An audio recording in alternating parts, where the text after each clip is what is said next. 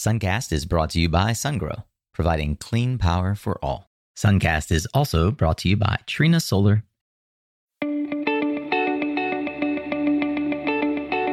Hey there, Solar Warriors. I'm Nico Johnson, and this is Suncast. Each week, I pull back the veil on the life and business insights of clean tech entrepreneurs building the most noble and impactful companies of our time. I hope what you learn from this conversation is a catalyst for your own growth. So thanks for tuning in, and welcome to our tribe.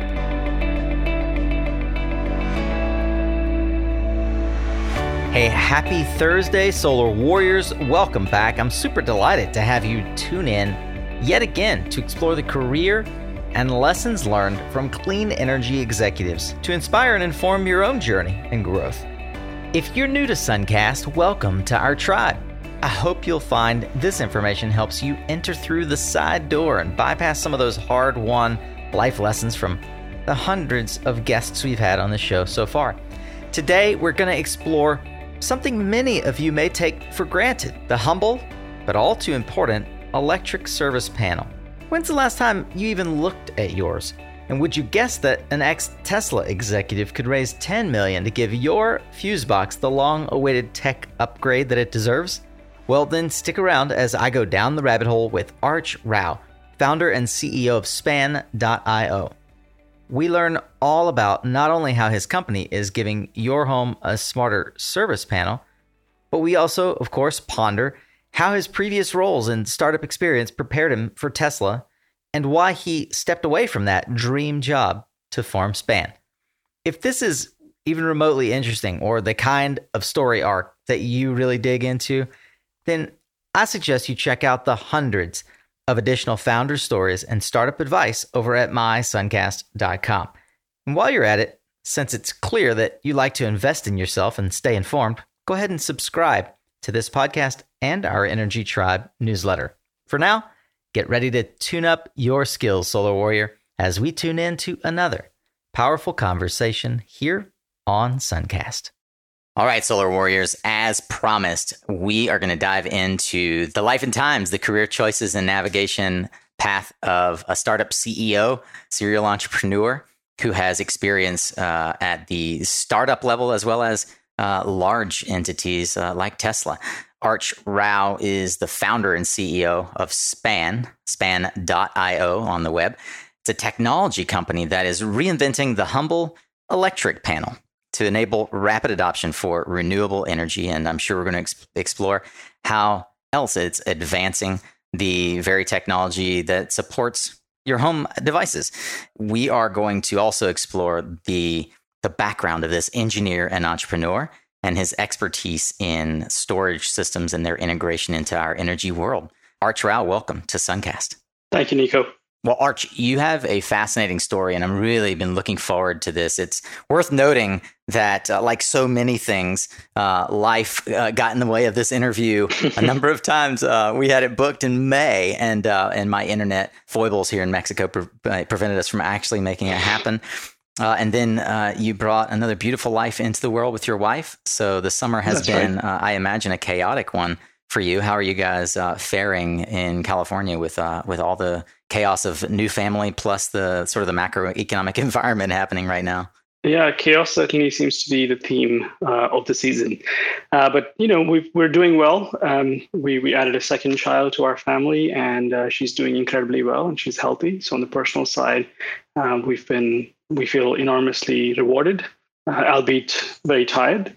On the professional side, you know, despite what's happening in the world and what's happening here in California, we're finding there is additional inertia in the system when it comes to adoption of distributed energy technologies. But at the same time, the need for technologies like distributed solar and batteries is only amplified. With the world on fire around you right now. Literally, yeah. Yeah, literally. Well, Arch, many may not realize that you weren't always a shoe-in for energy entrepreneur. You started your career as an academic, an international student at that. Help me understand the decision framework that took you from PhD candidate to startup employee number one. Like many people that come from I think parts of the world like India, which is where I grew up.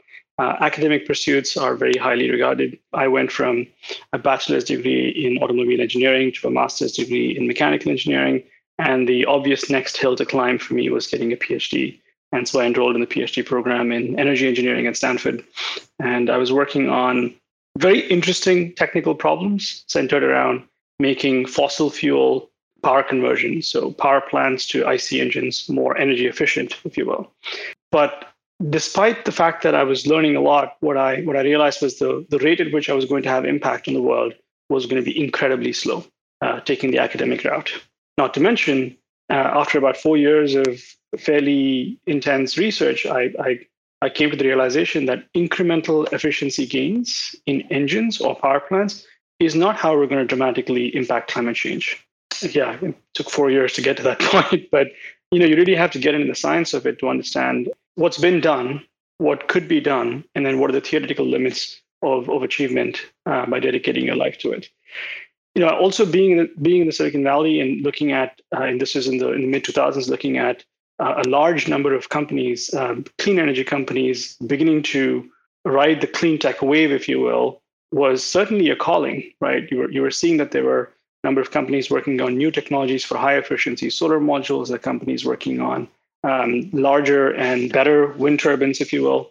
Storage and electric vehicles were still far into the future at that point in time, but it certainly seemed like there was a movement that I needed to be part of. And I wasn't going to be part of that movement by doing academic research work. Well, like so many, you had an opportunity as an academic hopeful and 4 years of research, and that led you to an opportunity with a national lab or to kind of stick around in Silicon Valley and go to startup route. Mm-hmm. How and why did you make the decision to go the startup route? It actually wasn't that difficult a decision. I think the national lab was going to be a very familiar and sort of safe job, if you will. The skill sets and tools that I had gained in a PhD program were immediately applicable to the job that I would have entered into. I chanced upon a meeting with a gentleman called JoBen Bevitt, who had also previously graduated from Stanford and had built a number of companies in the consumer space, but now was looking to solve bigger challenges. And one of the challenges that he was trying to address was, how do you get low-cost power generation at scale with wind? We had a few intense sessions trying to whiteboard out what technologies were out there, what the challenges were with the grid, and how do you distribute wind power generation globally. And there was a very interesting problem to be solved in the realm of airborne wind generation, which is as you get higher up from the ground, the winds get stronger and more consistent, but traditional wind turbines are naturally sort of limited to how tall they can be because they are structurally, mounted to the ground. So if we could build contraptions that could fly and simultaneously generate power and send it down the ground, we've got a potentially higher capacity factor power generation solution, at least. I'll be honest, part of my decision was wanting to stay in California. Part of my decision was just being enamored by somebody like JoBen, who was an incredible entrepreneur and very passionate entrepreneur, and sensing that I was early enough in my career that taking a chance to go and build a company and learning things outside of research would be valuable to me. And I think that's shown to be true so far. What year roughly was this? 2008. 2008. So this was long before Makani, as an example, got acquired by Google. I mean, this was really early days for flying wind turbines. Yeah, coincidentally, Makani was another group that came out of Stanford that was trying to solve the same problem, or not solve the same, but approach the same opportunity, if you will, of harnessing higher power density, energy density winds in upper altitudes. And we spent a lot of hours, a lot of days working with them and sparring with them on ideas. These were the very early days of the airborne wind turbine pioneers. So you spent a lot of time working on solving this acute and specific way of generating electricity. But my understanding is that there was still a bit lacking on understanding around energy economics. How did you, upon realizing that, how did you go about solving that gap in your skill set? Mm-hmm.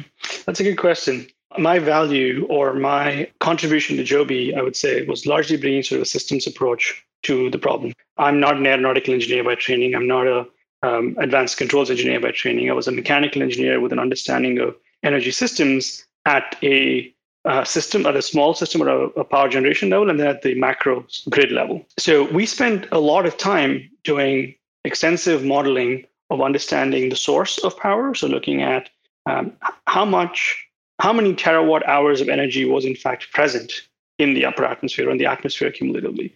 If we were to build devices, theoretical devices that could convert that energy into harnessable energy, what would that look like? And then based on first principles, if you were to build a device at X dollars per watt, what would be the effective levelized cost of energy, or LCOE, if you will? So that was the very first piece of work that we had to do. And that sort of naturally led me into working on parts of the engineering team, but also working a lot on the commercial aspects of the commercial problems and the regulatory problems we had to solve. So personally, that was a phenomenal experience for me, because up until that point, I'd mostly only been solving very linear technical problems. And now I got thrown in the deep end of the pool, trying to understand the landscape in a far more comprehensive way, if you will. After I left the program at Stanford, and I was working on Joby Energy with JoBen and some other exceptional engineers, I kept in touch with researchers. I worked with some researchers at Berkeley that were working on large-scale grid representations, trying to understand the future impact of energy storage and future impact of mass adoption of electric vehicles and so on. That sort of forward-looking modeling, it was something that I always have been interested in. Around the time, I think it was around 2010 or 2011, I forget now, when Makani had secured funding from Google, and it was sort of apparent that Joby Energy and Makani were very likely going to end up becoming a single team to maximize the chances of success there. I decided to look for other opportunities, and I chanced upon a small group called LCG that had been building production costing models, trying to build representations of different electrical grids, be it the California ISO, be it the ISO New England, be it the Texas market or the PJM market. The part that I was most interested in is looking at these future scenarios. What does the grid look like? What does the world look like if in a decade we had over 50% power generation from renewables? What does it look like if 3 million EV adopters showed up on the California grid over a 5-year period of time? And those are very complex and very interesting problems. And that really, I think, seeded the idea in my mind that not only was this economically feasible, but in fact necessary for us to be able to move away. So the idea of needing storage when you have a large amount of renewables on the grid became on paper or quantitatively very apparent, right? And that technologies like natural gas peakers were not going to be the holy grail solution in the future. Well, it doesn't seem like you were willing to stray too far from your sort of entrepreneurial leanings. My sense is that LCG didn't occupy a long duration on your resume before you co-founded another company called Verdigris in energy metering. What drew you back into starting your own company again? Consulting was not for me. I didn't particularly enjoy advising large corporations on, or market participants on what the future of the grid might look like, or what sort of near-term or real-time energy pricing would look like. I really wanted to build products that could have an impact on the world. Verdigris was an interesting idea. It actually moved me in the direction of technologies that I hadn't worked on. So I'd worked on energy conversion in school. I'd worked on power generation at Joby. But I wanted to understand more and more of the load side of the equation. I wanted to understand the demand side of the equation. And Verdigris held this incredible promise of being able to use artificial intelligence or some form of machine learning software, if you will, broadly, right, and inexpensive hardware to better understand what's happening in a building. So it was a hardware and software platform for disaggregation, which at the time was a very novel concept and a novel term. But very simply put, it's trying to use a bunch of sensors and algorithms to discern exactly what was consuming energy inside a large building. And for those who haven't taken a look at your LinkedIn, so timescale here is somewhere 2010 to 2012 timeframe, right? That's right. Yeah. Yeah. So a decade ago, you're looking at how to apply. It seems, as so often is the case, that it was a great idea ahead of its time, because obviously you pivoted from that to another job that we'll talk about in a minute. Before we move away from Verdigris, I can imagine that you learned a lot, and you gleaned from that experience a lot, not only about how to run a hardware company with software component, which is very relevant to what you're doing today. But what about the lessons on how not to do business? Yeah. Well, let me start with the good things, right? Like first, I have to credit my co-founders at Verdigris, Mark Chung and Jonathan Chu, who were the technical leaders in the organization. They came from the world of software. They came from the world of communication and data packet analysis. They essentially brought forward this idea of using some of the algorithmic concepts from that domain, the telecom domain, if you will, or the internet domain, to the domain of energy. And I think that was very appealing to me. In this space, again, I was more, let's say, the commercial leader or the product leader trying to define how would we bring this technology to the market and who would want to adopt this technology. And like many early stage companies, it started with a very simple, tangible problem, which was Mark, I think, realizing that over a vacation period of time, his home consumed a tremendous amount of energy and not knowing where that energy consumption or energy draw came from and wanting to solve that for himself. And that then became a passionate mission, if you will. We ended up learning a number of things along the way. First, that residential customers, because of the cost of energy, especially in the United States, residential customers often don't want to spend a whole lot of money trying to understand what's happening in their home, especially as using a solution that was just going to tell them what's happening as opposed to allowing them to control something in their home. And that problem and that market understanding led us to focusing more on commercial industrial customers that would want to understand what's happening in the building, more so from the standpoint of anomalies in performance that if fixed, led to avoiding service costs, avoiding downtime, and that was a much more relevant or a valuable solution, if you will.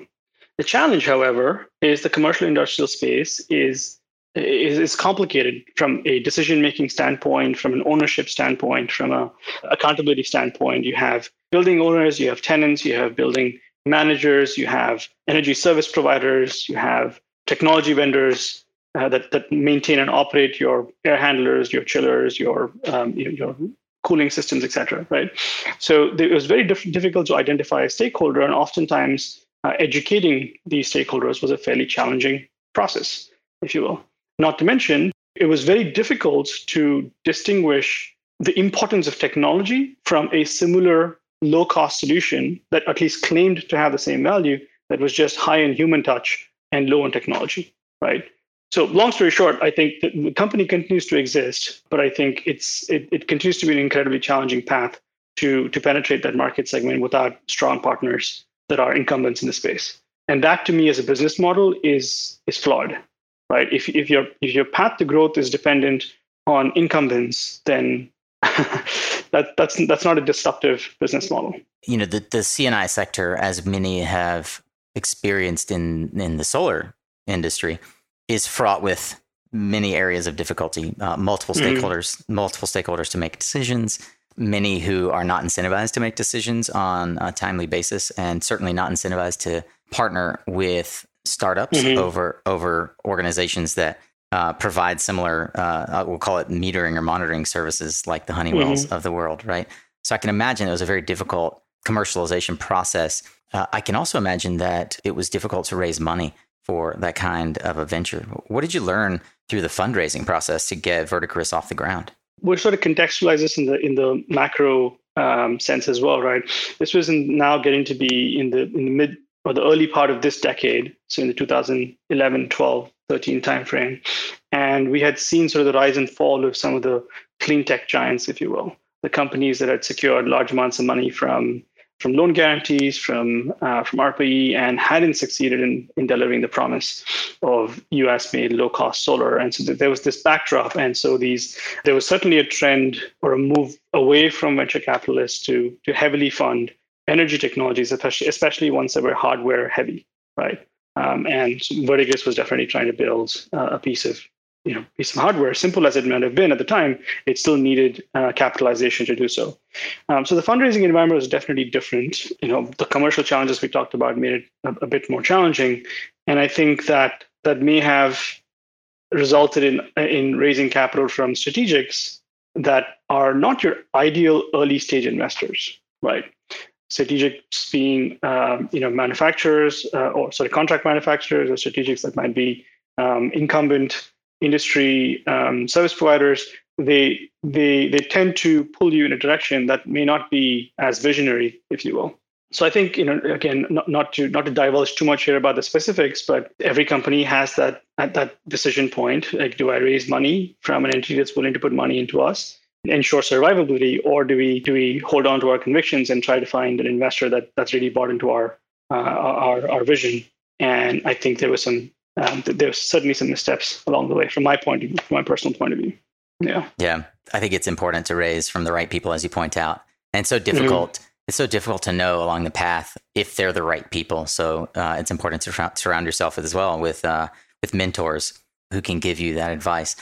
Many who are familiar with their story probably wonder about how you got involved in Tesla at such an early stage. Tell me how you connected with or knew JB Straubel, because I know he led the area of the business that you ultimately ended up working in.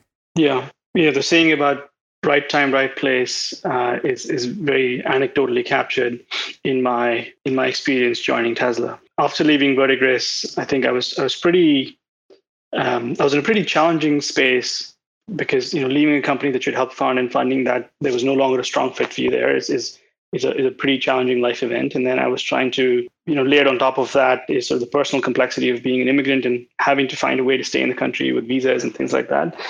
But I was reluctant to just take up any job. I was really keen on trying to find my true calling, if you will, trying to find an experience that would be additive and would also be different from what I had done so far. So a lot of the decision-making process involves understanding how you got to where you are so that you can make a better decision on where you want to go. I had done the startup thing now almost continuously for a period of 5 years. And clearly it hadn't panned out to be this glorious unicorn company that I'd built, and companies that I'd built, right? There was a lot of passion, but there was also a lot of operational knowledge that I was lacking. So in many ways, I was seeking to go work in an enterprise that would give me that experience and that exposure before I could venture back into building companies again.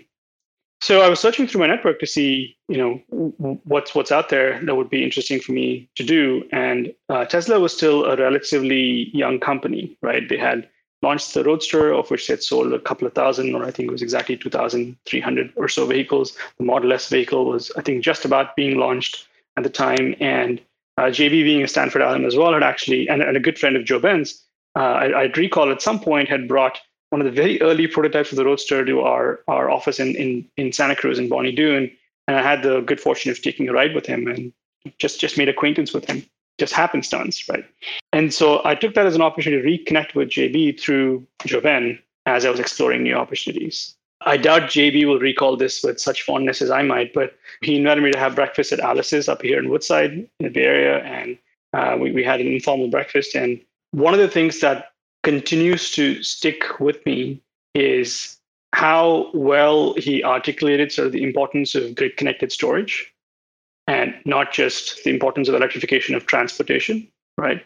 And the other thing was his view, which was based on reality, because Tesla was building electric vehicles with lithium-ion cells, that his view on the cost trajectory of lithium-ion cells on a $1 per kilowatt hour basis. At the time, most economic models or grid models were looking at $750 to $1,000 a kilowatt hour, which was not very compelling. But then if you looked at what Tesla believed the trajectory was going to be, or what JB shared with me at the time, I was blown away. I'm like, well, this is going to be real very, very soon. Like in the next 4 to 5 years, storage is going to be everywhere. When JB talked about this, small R&D team working on batteries that had been working on like a home battery or a grid-connected battery, I jumped at the opportunity of joining that team and ended up connecting with his group. And this ultimately is the team that became Powerwall? This is a team that became Tesla Energy that was responsible for the Powerwall, the Power Pack, the Super Pack, now the Mega Pack, and now it's even bigger than that, right? The Tesla Energy organization does everything from, since the acquisition of SolarCity, everything from solar to inverters to the solar roof product, if you will, and grid services as well. I'm intrigued by what you said earlier. A lot of decision-making process is understanding where you've come from to know where you want to go. recognizing where you have deficiencies and seeking to backfill those deficiencies, right? So for you, there was a lot of operational knowledge that you felt like you were lacking. How did Tesla help you gain the operational knowledge, and what else do you feel like it gave you as you worked through? I think it was 5 or 6 years that you were at Tesla. I mean, Tesla Energy was like a startup within an otherwise large enterprise. That large enterprise was also a startup in a way, because it was a yet to be profitable vehicle manufacturing company that was absolutely going against the grain, right? But that gave me the opportunity to do a lot of things that underfunded startups would not have been able to do. And there was obviously a tremendously capable engineering team that was behind the Tesla Energy effort as well, leveraging a lot of the know-how from the world of building batteries and power electronics and drivetrains on the vehicle side of the business. And I started to focus increasingly again on how do we write a playbook that allows us to take this technology and bring it to market, which means defining what the products actually needed to be, what they needed to be capable of, and then matching that with problems that the grid was trying to solve, be it commercial industrial customers that had excessive demand charges that needed to address, or be it resiliency for data centers, or be it resiliency for homes, or large-scale grid-connected batteries that could, in an instant, help manage surges and sags in power, right? Understanding what those challenges were was a core part of my team's function, and then we built products to deploy against that. You mentioned you called it a playbook. And I feel like it's easy for us to kind of hear you tell your story and wonder without asking. But I'd really like any specifics you can give around, as an entrepreneur, as someone who, I mean, this was arguably your first big company that you worked for. How did you go about understanding the structure of this playbook in a way that informed putting that commercialization plan in place? Were there tools that you used? The best tools you can find is being a sponge and learning from amazing people around you. I had phenomenal peers. Matteo Jaramillo was my manager while I was at Tesla. And who was it?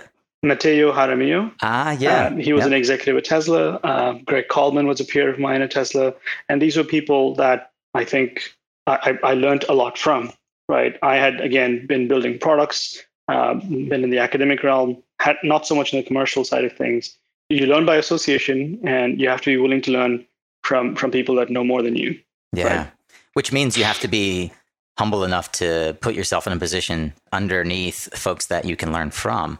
I think that's a really tough thing for many entrepreneur-minded people to do, right? That they want to just be their own boss. So I imagine you must have on some level struggled with that, or was it really just philosophical for you?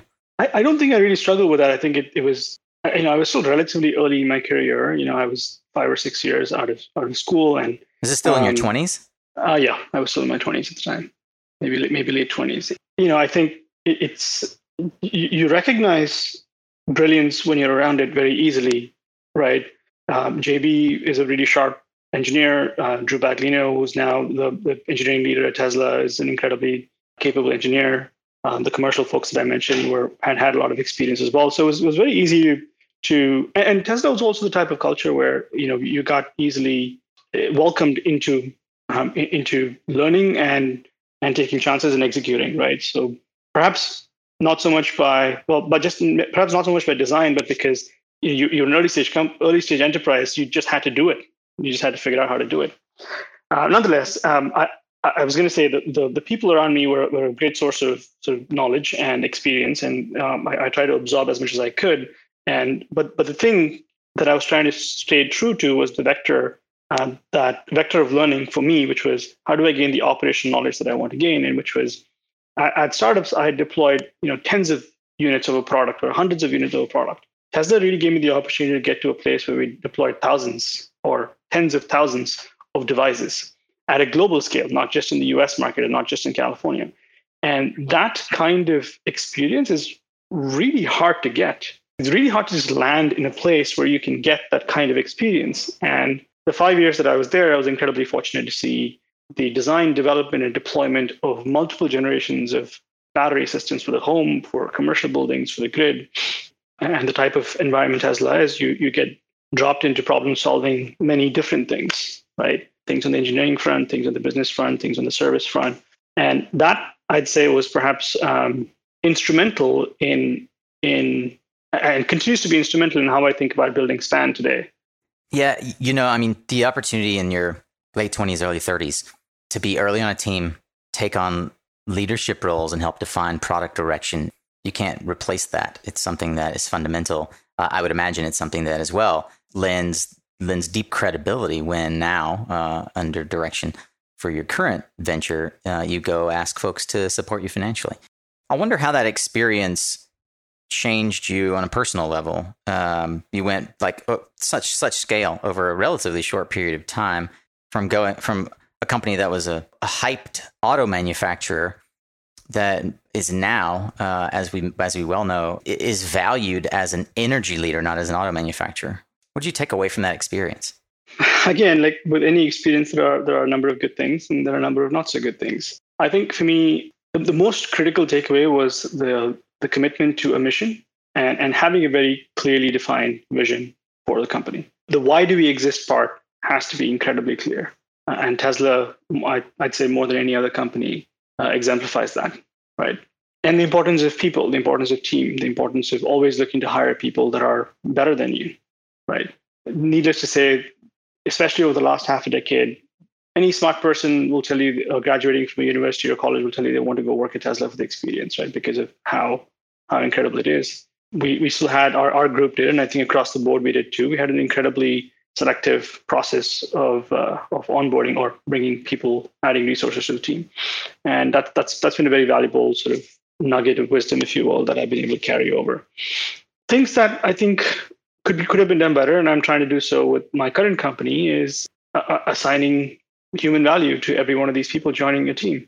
The objective is for people in an organization is not to strive to be irreplaceable, but to be invaluable.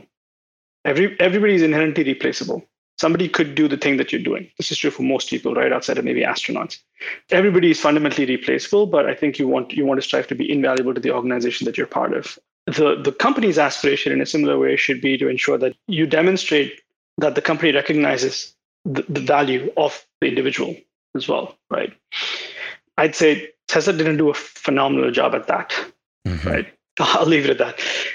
I'm sure that we could do an entire episode just on the time that you spent at Tesla. And I find that some of these conversations do require that we spend the bulk of time that we've done on your background, because what many astute listeners are going to catch is your acute focus on solving very specific problems for users with regard to how they view energy and load, and trying to help the energy grid broadly adapt to the new normal, the future that's coming.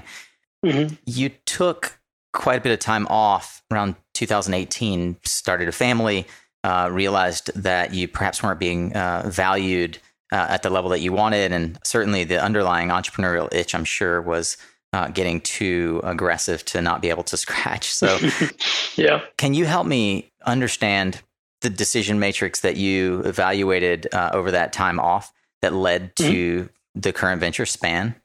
I suppose the realization that I came to was I had learned an enormous amount, like just the volume of experience that I'd gained in 5 years was perhaps twice that, at least in terms of normal rate of gaining experience. So that's compressed learning at Tesla, as you will. But also realizing that Tesla was a global enterprise with enormous impact. But to get there, it had taken them 15 years, going back to when they were first founded back in 2003. So it takes that kind of linear time to build products and brand and companies that can have impact.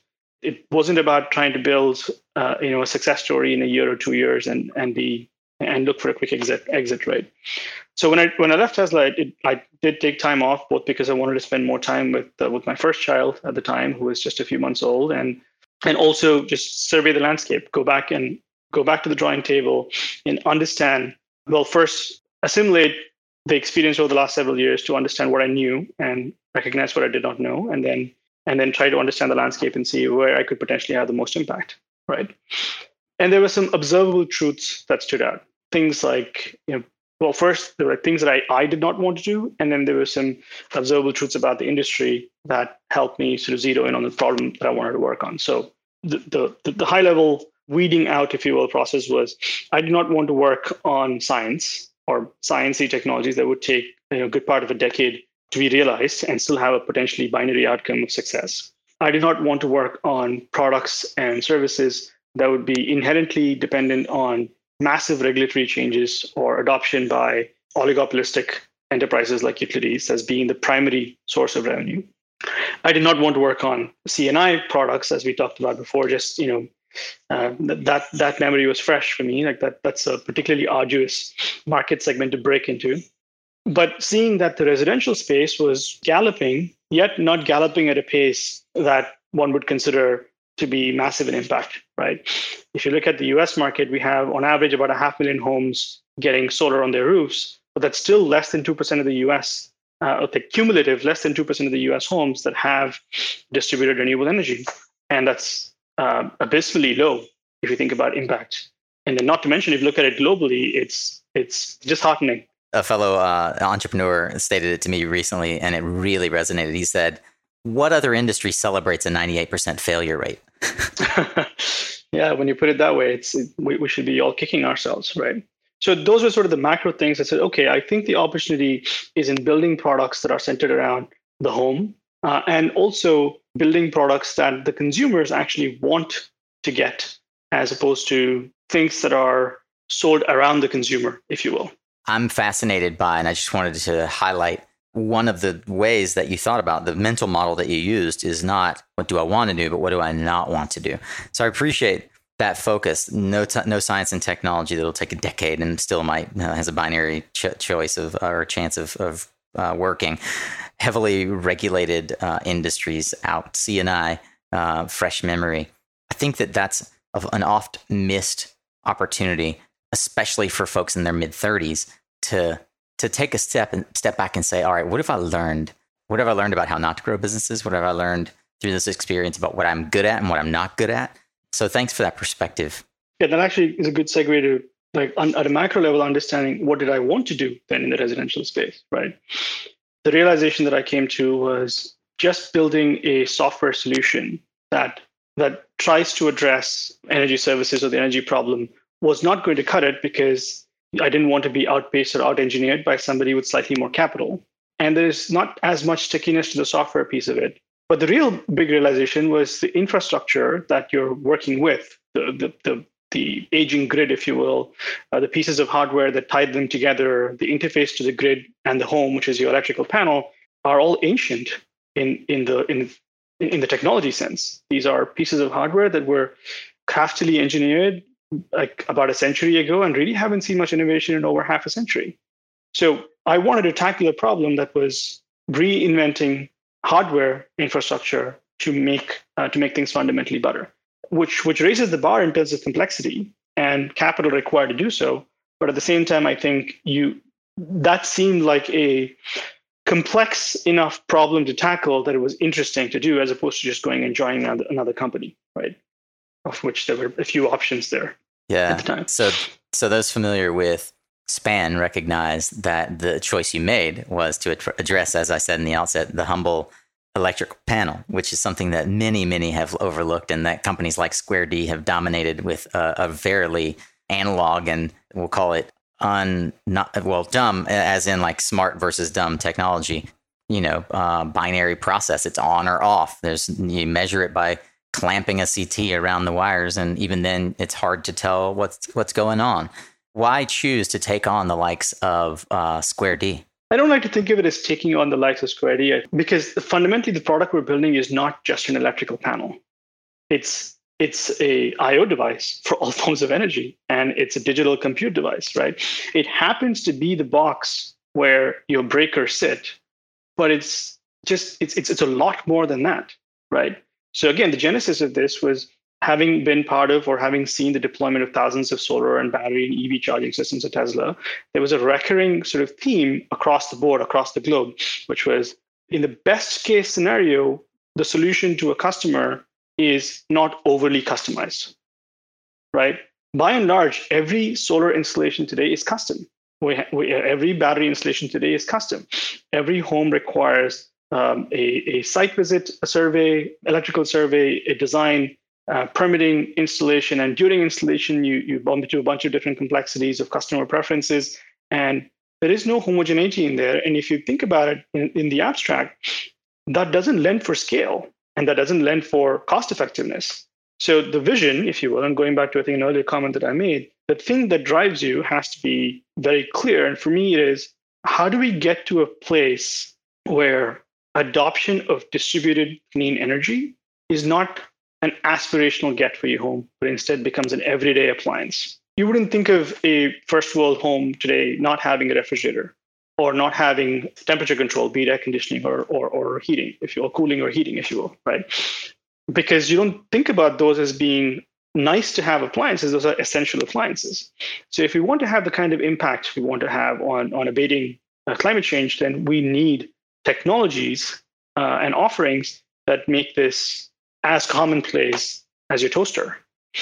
And that's not going to happen with the incumbent set of technologies. There are a number of companies working on higher efficiency solar modules, a number of companies working on lower cost lithium-ion cells and batteries. There are a handful of companies working on power electronics. But when you go to install it, it's still a mess at best. And I think we're looking to simplify that by by reinventing the electrical panel, both because it hasn't been addressed, like you said, and because it by design sits at the center of everything in a home, in a built environment.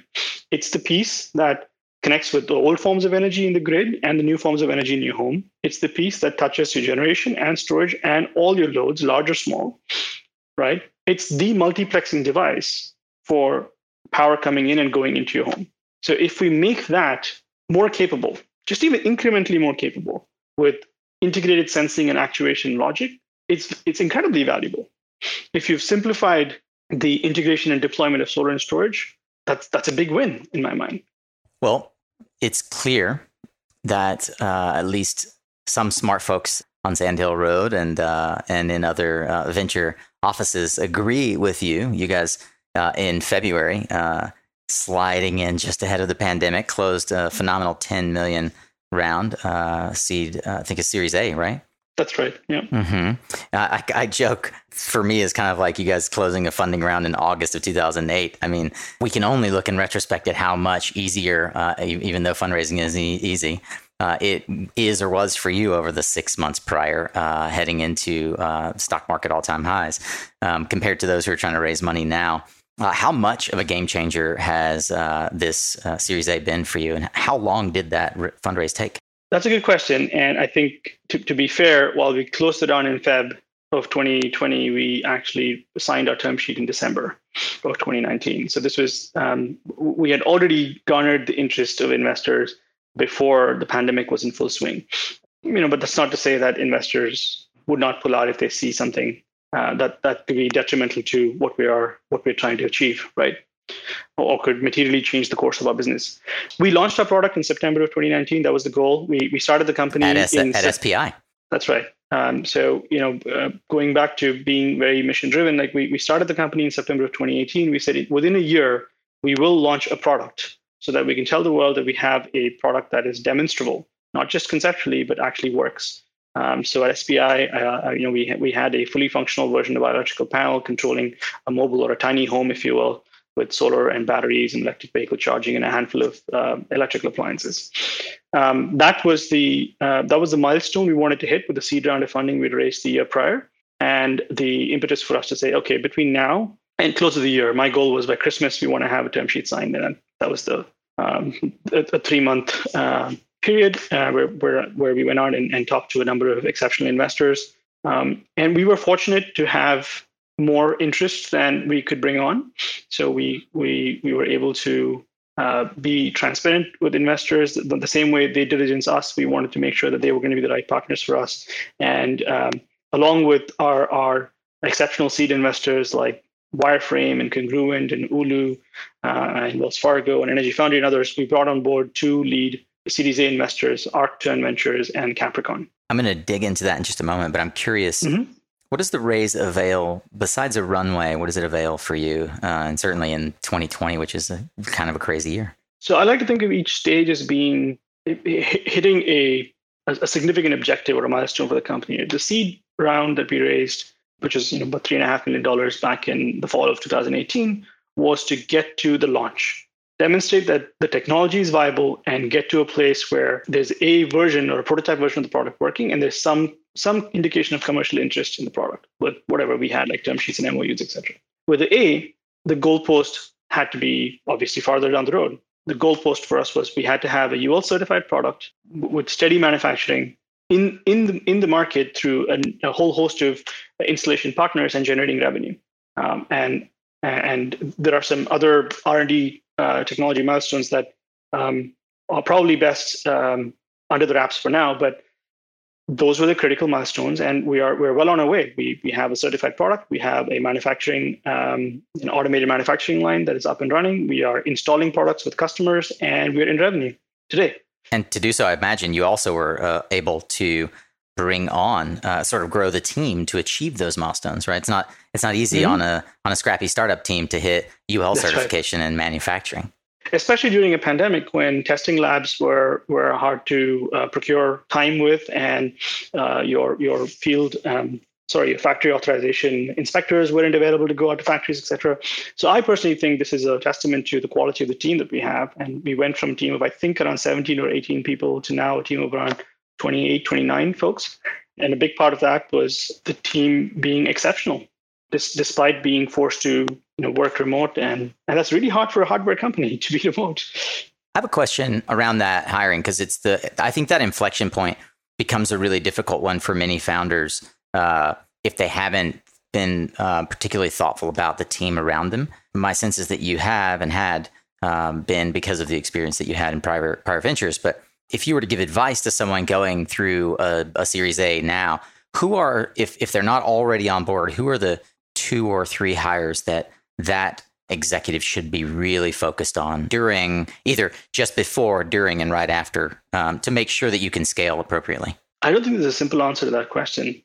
I don't think there's a magic bullet answer, right? It's very dependent on the company you are, the stage of company you are. You always want to be bringing people on that'll increase the likelihood of success. And if you have those people around you, then you can demonstrate to the investors that the level of risk that they're taking by putting money in you is favorable or it's low. I've been wondering, what's your least favorite solar asset management activity? Those daily, weekly, sometimes monthly deliverables that you just have to check off the list, but can be such a drag. Well, let me tell you how to press the easy button and get going on the work that really matters by automating your invoicing and ticketing and reporting with PowerHub. Focus on the work that you want to do. Take the boring stuff off your plate with PowerHub. You can go to powerhub.com/Suncast to learn more.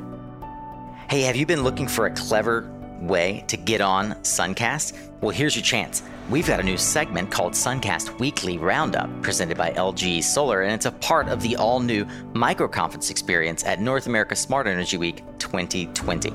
You can learn more at mysuncast.com/SPI 2020. You can register with our discount code to get 15% off. You can share your takeaways for a chance to win fun prizes and follow along. And as I said, you never know, you might even end up on one of the segments, but you got to participate to win. Hope you'll join us. mysuncast.com/SPI 2020. See you there. Have you been searching for that perfect role that gets you into clean energy, or maybe transitions your career to the next level? Might I invite you to check out Lightsource BP? That's right, the global company focused on solar energy and low carbon economies, backed by one of the largest energy companies in the world. From strategy around the world to action locally, you can be inspired and be the change by joining Lightsource BP. By choosing a career at Lightsource BP, you will join a team that truly cares about creating a more sustainable future for our world through safe and meaningful low carbon energy projects. Learn more and find out what career awaits you at lightsourcebp.com/careers.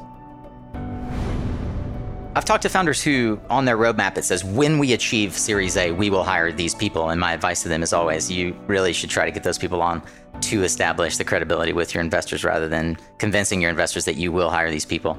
Like, do you have them already signed up saying, yep, when you close Series A, we're going to join?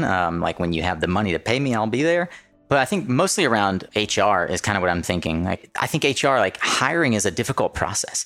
And when you're scaling 35% in the last 4 months, 5 months, hiring either falls to you or it falls to someone you've delegated it to. Well, at this stage of company, and I'm a sole founder this time, but in generally at the stage of company we just turned the corner on being 2 years old. I think it's important that I meet every new hire or every candidate that could be a new hire, even if they don't end up signing an offer letter with us, right? So, from a fundraising standpoint, and this includes, hiring, it's about demonstrating that, this is my takeaway. VCs do not mind investing in companies where they're funding execution risk. But I think that most VCs will be averse to funding companies that have fundamental technology risk or have fundamental product market fit risk, right? Or commercialization risk, like path dependency on, like we talked about, regulated markets, et cetera, right? I think by demonstrating that either we know how to or we have successfully de-risked those things, and that, look, there's a prototype of the product that works, and we have UL certification, or we're on path to getting UL certified. That part is de-risked. Look, we have signed customer term sheets or MOUs where they're willing to adopt the product if we build it. That de-risks the commercial part. Look, that also demonstrates product market fit, right? You have consumers signing up and asking about your product. That's great. Now it's like, okay, what's left to de-risk? Like, well, I might screw up the execution of it. So I'm going to go hire some exceptional people to make sure I don't screw up. Because I'm maybe not the best COO. I'm definitely not the best CFO. I'm definitely not the best VP of engineering for software. So let's go hire those people, right? Or look, I've already hired some of those people, and I'm going to go hire some more of those people as we go. Right? I think that's the narrative that I think is both defensible and credible, right? As opposed to saying I'm superhuman and I'm going to do everything because I have this faith. I think that there are a lot of companies going through the pandemic right now who, like you, probably considered additional funding. Did you guys look at taking on a PPP loan, and how'd you work through that? Yeah, that was a sensitive and I'd say a pretty intense window of, I'd say, 4 to 5 weeks when we engaged in that. So, like a lot of venture-backed companies, there was a lot of uncertainty for us on the guidelines for eligibility for the PPP loan offered by the government for small businesses. We did qualify as a small business because of the size of company we were, but the fact that we were pre-revenue at the time and certainly nowhere close to profitable. That meant that, okay, we should go ahead and get the loan, secure the loan. And we did. We had guidance from our legal team, and we had guidance from other experts in the SBA loan domain, and we secured the loan. But as we went through the process of doing it, the guidelines kept shifting as well, both in terms of demonstrating need and in terms of the structure of the loan, if you will, fundamental structure of the loan. But I think more importantly, the decision point for us was more, for me, it was personal. And I'm really glad that I have a board that is like-minded in thinking about this as well. The practicality, the size of the loan meant that we weren't really going to extend our runway tremendously. It was going to be maybe a month or so runway extension with that money. But the philosophical question that we grappled with was, are there other small businesses in the country that would be better suited by having this money? By where it ensures survivability, where it ensures being able to keep certain people on payroll that otherwise would not be able to, versus us, where we had recently closed around and we didn't absolutely need the money. But keep in mind, from a fiduciary standpoint, it was a challenging thing to give up, right? But I think fortunately the board and I aligned that it's probably best for us to return the money. And so we did. I feel really good about it. And I also feel glad that I have a team that was very aligned with that decision. You know, one of the things about your raise that stands out to me, just so having followed the hardware space, I mean, Congruent has become kind of a gatekeeper of clean tech hardware. So I wonder if that relationship has been helpful for you, having them on board to get others into the round, or if there were other catalysts for you that helped to bring that round to a close. Well, LinkedIn just reminded me yesterday that I've known Abe Yokel, the managing partner at Congruent, for 9 years. Wow. But I mean, that aside, and Abe and Josh are phenomenal people, human beings, and they've been in the venture space for energy, I guess partially through conviction, partially through wins that they've had, and they continue to invest in this. Right, so they are great to have on our team. They're great to it's great to have had them as early investors. But I think it would be a little bit, I'm sure Abe will agree with me, a little bit misrepresentative to say that having them on board was somehow the catalyst to us, fundraising with other investors. Right? Each investor has their own set parameters of qualification and their own decision-making process or diligence process. It helps to have a syndicate coming together of investors with a track record, and that certainly was aided by Paul at Wireframe leading our seed round, Abe and others joining the round. And they certainly helped make introductions to investors that ultimately ended up joining the round. But like any company, we still have to demonstrate that there's something here that's worth getting behind. At least one person thinks there's something worth getting behind. Obviously, those who are familiar with Insight Ventures know that it's backed by Matt Rogers of Nest. It must have been exciting for you to have that sort of, I would say, technology validation for someone like Matt to say, yeah, Insight is interested in this technology. Were there any other moments along the raise that really gave you that boost of confidence? You're like, okay, we got Matt Rogers in. This is great momentum. I think you'll see a consistent theme in all of my responses. It's all about the people. Matt is great. Matt is a really, really good engineer and a really good product leader. Obviously, he led the product efforts at Nest after leaving Apple. Little sort of side story there. I tried to connect with Matt during our seed round unsuccessfully because he'd also just had his first child. We ended up, not connecting, and I would have loved to have brought him on board in the seed round and didn't end up managing to do that.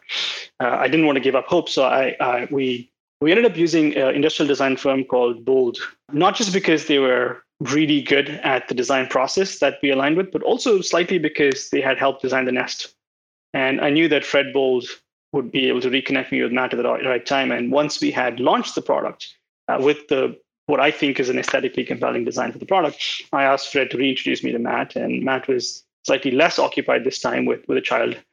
So he was more available, and we ended up connecting. We met in our San Francisco office. I showcased what we were doing, and it was just, I think, to me, it was instantaneous connection, if you will. Both of us being, product centric, leaders. I think we immediately sort of talked about all the things that were similar and potentially more expansive than what Nest did for the thermostat, or what Nest did for, similarly a piece of hardware that really hadn't seen much innovation in many decades that Nest addressed by digitizing it, making it more consumer friendly, and then delivering on an energy vision. 8 or 9 years ago, I think when they started, HVAC or air conditioning was the largest load. That's no longer true, right? Now you have distributed generation, you have batteries, you have electric vehicle charging, and the panel does what I think Nest did for the thermostat, or what it did for the air conditioning load, now for everything in your home. Yeah, I am so glad that you shared that story. I wasn't aware of that story, and that's how the serendipity of these conversations can go. I mean, the thing for me that it highlights is the importance of the thoughtfulness of every element as a founder of who you are partnering with. Like the idea that you decided to use Bold because in some way doing it right, getting Fred Bold to say, yeah, we nailed this, opens the door again to Matt. I think that's, I'm going to call it genius. It certainly is very insightful and intentional. Intentional part, I'll agree with for sure. The rest is adjectives I probably wouldn't use, but yeah. Yeah, well, I'll use them on your behalf. Well, you have this product now backed by some rather impressive entrepreneurs in their own right that we've discussed. GreenBiz did a phenomenal article back after you did the raise about how Span turns homes into microgrids. How do you, as the founder, chief visionary for this company, how do you hope that the industry perceives Span as a component to the way that we sell energy products? The immediate application for Span today is when coupled with solar and batteries, or batteries in general, because we are fundamentally shifting the narrative on how you can control your home and loads in your home when you're backed up. And the reason we started there is because that's a very crisp and clear value proposition to installers and the consumer. because that functionality simply doesn't exist today. And like other hardware companies that have tried to disrupt incumbents in the space or aging technology in the space, we're going to be low volume, relatively high price, and we will proceed to make higher volume, low price products that then hopefully makes us the de facto panel of choice for every home, be it new or a retrofit, be it with solar or storage or without solar or storage, because that gives you the optionality to then add solar storage, EV charging in a flash. But in addition, it gives you this incredible visibility into your built environment, which simply hasn't existed. We discussed it already. You were involved in metering and monitoring, and a lot of energy efficiency have been centered around that idea of metering and monitoring. One of the things that I gleaned from a conversation that we had, I'll never forget, and I definitely don't want to forget to mention it here. So we serendipitously met. And this is, again, for those who just wonder, like, how does Nico meet these people? I'm grateful that Lisa Ann and her team brought you back around to be a guest. But Arch and I actually met very serendipitously on a flight back from Salt Lake last year to San Francisco, like ended up sitting beside each other. I didn't know you, you didn't know me. And we just started talking, and I was asking, as I usually do, like, tell me about your product. Why does it exist? I had seen the tiny house and I was intrigued. And you said that something that stuck with me. You said, takeaway for you of evaluating the landscape was that monitoring without controls is inherently not that valuable. And controls without intelligence isn't scalable. Can you tell me how that undergirds the thesis of your product? First of all, I have to say, well remembered, because I recall our conversation on the flight being somewhat short, and I think I politely begged. To be clear, we both fell asleep as the plane took off. So this was the 15 or 20 minutes before. That's right. I've used that as a mantra, if you would, over the last couple of years. I have another soapbox chant I'll share with you as we go through the discussion here. But that's right. I think monitoring without controls is inherently not valuable. When I tell you what's going on, if you cannot act on it, what's the point, right? So when I think about CT-based metering technologies, disaggregation technologies, that's the big so what moment, right? And when it comes to control, you don't want the control to be a party trick. You want the control piece to be holistic and ensuring comfort and hopefully some energy savings or dollar savings as well, right? So what I think our panel has the ability to do, because of the compute built into it, is understand what's happening across your home. Do you have your blinds up? Do you have your thermostat set to cool? Do you have an EV being charged while your pool pump is turning on? And then orchestrate that for you so that decision-making is removed from your day-to-day life, right? That's the kind of automation we want to get to. So when we talk a lot about phase 2 of our vision, phase 1 of our vision is build a product that ridiculously simplifies the adoption of distributed solar batteries, EV charging. But phase 2 of our vision, which is borrowing Elon's Parlance, our secret master plan part 2, is how do you automate this? How do you get to a place where you're able to interact with your built environment in a way that you've never been able to before? And that's not about smart appliance automation. It's really about homes will become increasingly more electrified because electrification is coming. And when you do that, the panel becomes the most elegant place for command and control. So yeah, I mean, that continues to be true in how we think about our product architecture. We have embedded sensing and actuation and compute in our product from day one. You don't have to retrofit any CTs or voltage taps or gateways into it. And we have controls at the circuit level built into it with the ability to now soon control state of appliances, like not just turn things on or off, but be able to control set points or different appliances. Yeah, okay. So, and in the way that Nest was able to do. That's right. Yeah. You position it alongside paradigm-changing operating systems like Android. How does Span's SDK enable development for others? It will soon. It doesn't yet because we're still in the early phases of deployment. But the vision all along has been, or the acknowledgement all along has been, we are not going to be able to conceive of and build every single application that a consumer might want. If you look at it from the bottom up, if we build a system architecture or the compute platform or the software development kit that allows both first-party applications that we build and third-party applications that, let's say, appliance manufacturers, grid service providers, utilities can build and can be very easily deployed on our product, then you as a consumer can go into a Span app store and say, I'd like these third-party apps that gives the app access to sensors in my home, actuators in my home, and the compute in the Span panel, right? If you look at it top-down, I think there is a this is a little bit of gazing into a murky crystal ball, but the world of smart appliances has significantly missed an opportunity in my mind because it's not practical to envision a scenario or envision a world where every appliance manufacturer ends up offering you a gateway that connects to your Wi-Fi router, a cloud stack, a set of APIs, and a consumer app. Hardware appliance manufacturers are not very good at doing that. And B, you end up with an ecosystem of things that don't talk to one another, but end up becoming party trick apps. I have I have that same question. It's everybody's got an app. Yeah. So what if we, and this is the what if part of it, I think if you're successful in deploying any of our panels, what if we were to be able to go to any appliance manufacturer in the world and say, look, we have a device that by design is a persistent gateway. Once installed, it's in your walls and will be in your walls for the next 20, 30, 40 years. We have the ability to monitor not just one device, but every device in your home and potentially control a subset of them. We have compute and a software architecture that allows you, let's say, LG or Bosch or Gaggenau or Miele or PG&E to just drop an app into our device that now gives you the ability to use our wireless communication protocols and our compute to just talk to your appliance in a very simple way. I personally think that could be pretty interesting.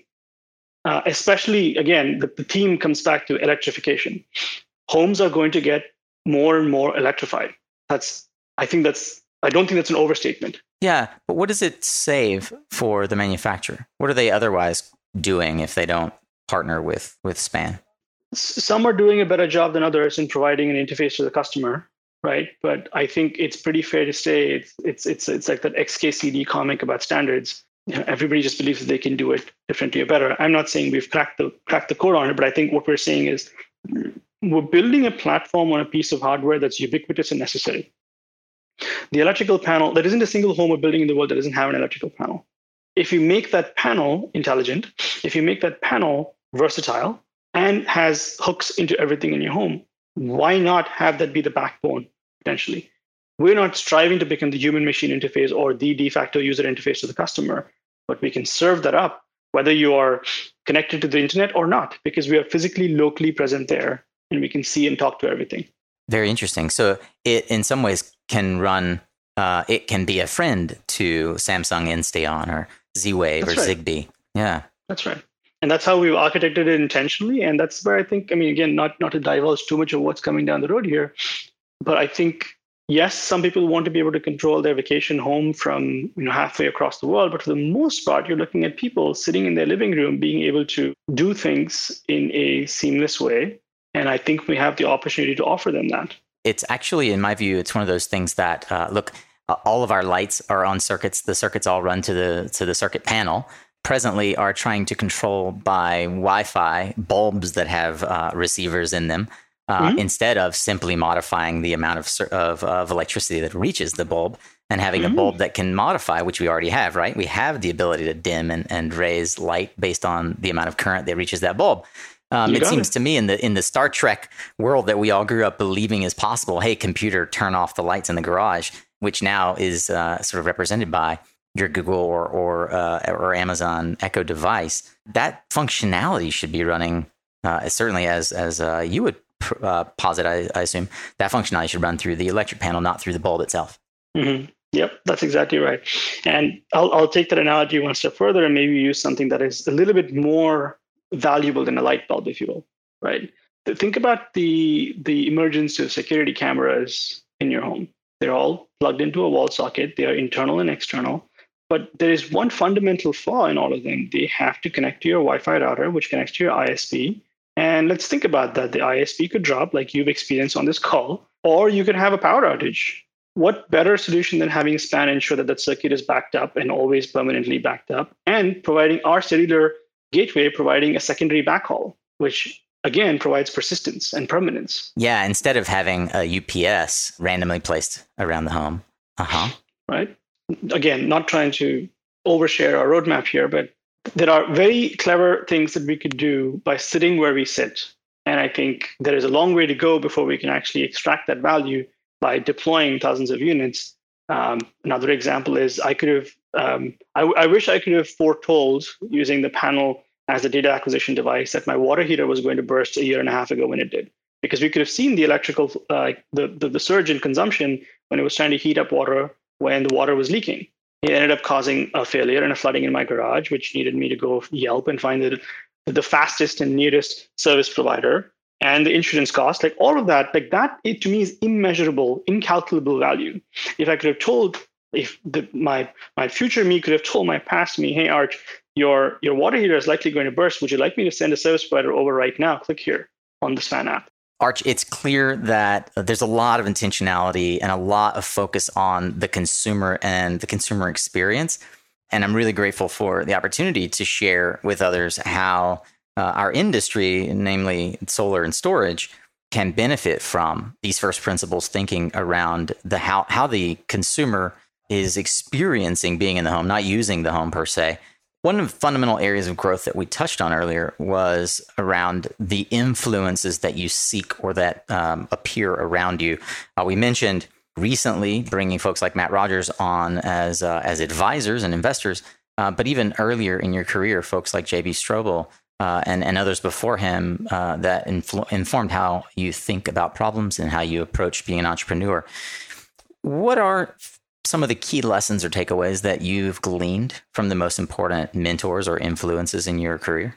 I think it goes back to being fortunate, having great parents, and having a family environment where I was encouraged to challenge the status quo. My dad was an incredibly thoughtful person, and he really allowed me at a very young age to sort of explore things that I wanted to explore, as opposed to trying to put me on a track, if you will, right? And that was, I'd say, my parents were a very strong influence in helping me helping me evolve how I think about things. I remember writing my essay to Stanford, going from undergrad in India to grad school at Stanford, and I think the opening line and the general theme of my essay was about choices and about there being events that happen in your life that you don't control, but then there also being events that you seek. And that the key driver for me at, 17, 18, 20 years of age, maybe at the time, was always seeking the things, even if they may be hard to get, as opposed to waiting for things to happen, of which there were a number of good positive things that happened, circumstantially or organically. But you have to make an active choice to go and seek the experience that you want to get. And the experience that I wanted to get coming out of my undergrad program was going to Stanford. And I think that was a theme, if you will. And since then, I've been very, very fortunate to either come into contact with or find exceptional mentors academically. Chris Edwards was my principal investigator and academic counselor. He sponsored my graduate program, if you will. He was an exceptional teacher, not just teacher of science, but teacher in life. In fact, he was the one that posed the question to me where he's like, Arch, are you sure you actually want to do a PhD? Because it seems like you'd be better off going and doing other interesting things like building products. His name was Chris Edwards, is that right? Christopher Edwards. He's a mechanical engineering professor at Stanford. And he was a great advisor. And I went and sought, while I had dropped out of the PhD, I still wanted to learn new things. So I went and I made contact with Dan Kamen at Berkeley. He's a preeminent, energy scientist, Nobel awardee, and I just reached out to him and said, "Hey, is there any way I can help with some of the research programs you're working on?" This was, by this time I'd already started working at Joby, but I just wanted to work on projects that were interesting. And Dan invited me to come and hang out with his research team and work on this production costing model where they were doing kind of similar things, where they were exploring the impact of high penetration of renewables, the impact of electric vehicles, the impact of 100% renewable energy grid. And they've published extensively since then, right? And Dan became a great sort of unintended counselor for me, and it was great. So cool. Yeah, we talked about Joben, who again, randomly somebody on his team found me and reached out when they found out I was at Stanford and I was about to leave Stanford, and asked if I wanted to have an interview. And it came from this company called Joby that was making camera tripods. And I'm like, that's so far out of my field of vision. I don't know what this is about. Joben just grilled me for 3 hours on the state of the electricity grid and how you would interconnect large scale wind. And it so happened to be the area that I was spending a lot of time thinking about. And he was like, dude, do you want to go and build this flying wind turbine product? And I'm like, that's awesome. Let's do it, right? He had been incredibly successful building a medical devices robotics company, and then subsequently started a consumer products company called Joby Photo. And so, when I got an invite to talk to a company called Joby Photo, and I'm like, this is not an area that I want to go into, nor do I have any experience designing consumer products. But then I realized Jobin was actually, I would like to think that he was being intentional in trying to find the people that he wanted to bring on board to build this project, or kick off this project, which subsequently became Joby Energy, then ended up becoming part of Makani, which became part of X. Right? I wasn't part of the rest of that journey, but it was incredible for me to be shadowing Joven, who was a really strong engineer, and already at the time, back in the 2000s, a serial entrepreneur. I, for one, and I know I speak for many who've had the privilege of listening through this conversation, am grateful for the abundance of time that you have taken out of a busy Friday. So let's end today with a bold prediction. I'm certain that you have pondered as this conversation would insinuate. What one thing or things or direction generally do you see happening in our market that maybe nobody else is tracking? What's in your crystal ball, Arch? Solar is no longer the right anchor product. Electrification is. Over the last 15 years, solar has had a tremendous distributed solar, home solar, if you will, has had a tremendous run, and it'll continue to. I'm not saying it won't continue to grow, but I think its applicability and the inherent complexity of designing and permitting and installing it makes it not the product to lead with into the next decade. I think there are a number of other products that are better suited for it, like electric vehicle charging, home batteries, electrification of home loads, like your heat pumps, your air conditioning systems, your water heaters, etc. That's the ecosystem that we are trying to find. SPAN is trying to find a central position in, because we can enable faster adoption, and once deployed, enable for a long period of time better visibility and controls and automation of. My prediction is that solar will no longer the right anchor product, but electrification is. Arch Rao is the founder and visionary for Span.io. It has been a pleasure to spend this conversation and this time with you. Thanks for being on Suncast. Likewise, Nico. We've come a long way since our serendipitous meeting in an airplane. It was a pleasure speaking with you today. The pleasure is all mine. Whew. I really love that conversation. All right, Solar Warriors. I hope that you are prepared more than ever to take on this energy transition with renewed vigor, strength, insight, and tactical advice. Arch, thank you so much. We're honored to have you here on Suncast, and really grateful that you set aside the time. It was a pleasure to finally get a chance to sit down and have this conversation. Well, if you are eager to keep learning, then you, my fellow Philomath, can find the resources and highlights from this and every other discussion here on Suncast, along with the social media links, book recommendations, and more from all of our guests on the blog at mysuncast.com. And since you're in that action-taking mood, while you're on the website, give me your 2 cents in just 2 minutes through our listener survey. I'd love your feedback on how I can keep making Suncast more of what you crave. I hope that you don't miss our live show tomorrow, Friday, as it's the last of our weekly roundup for this year's North America Smart Energy Week, sponsored by LG Solar. That is going to air on LinkedIn and on our YouTube channel at 4:30 Eastern Pacific Time. But hey, if you do miss it, it'll be right here in the podcast feed on Tuesday as our weekly Tactical Tuesday episode. And next Thursday is our longer form conversation with founders, executives, change makers, and thought leaders in the clean economy. And next week, we're featuring Emily Wangerman, Vice President of Business Development at Lightsource BP. Join me as I explore Emily's humble path to prominence and ask whether taking on BP as an investor actually helped her biz dev prospects. It's another conversation that you don't want to miss, so make sure that you're subscribed to the podcast, and I'll see you right here next week. Remember, you are what you listen to.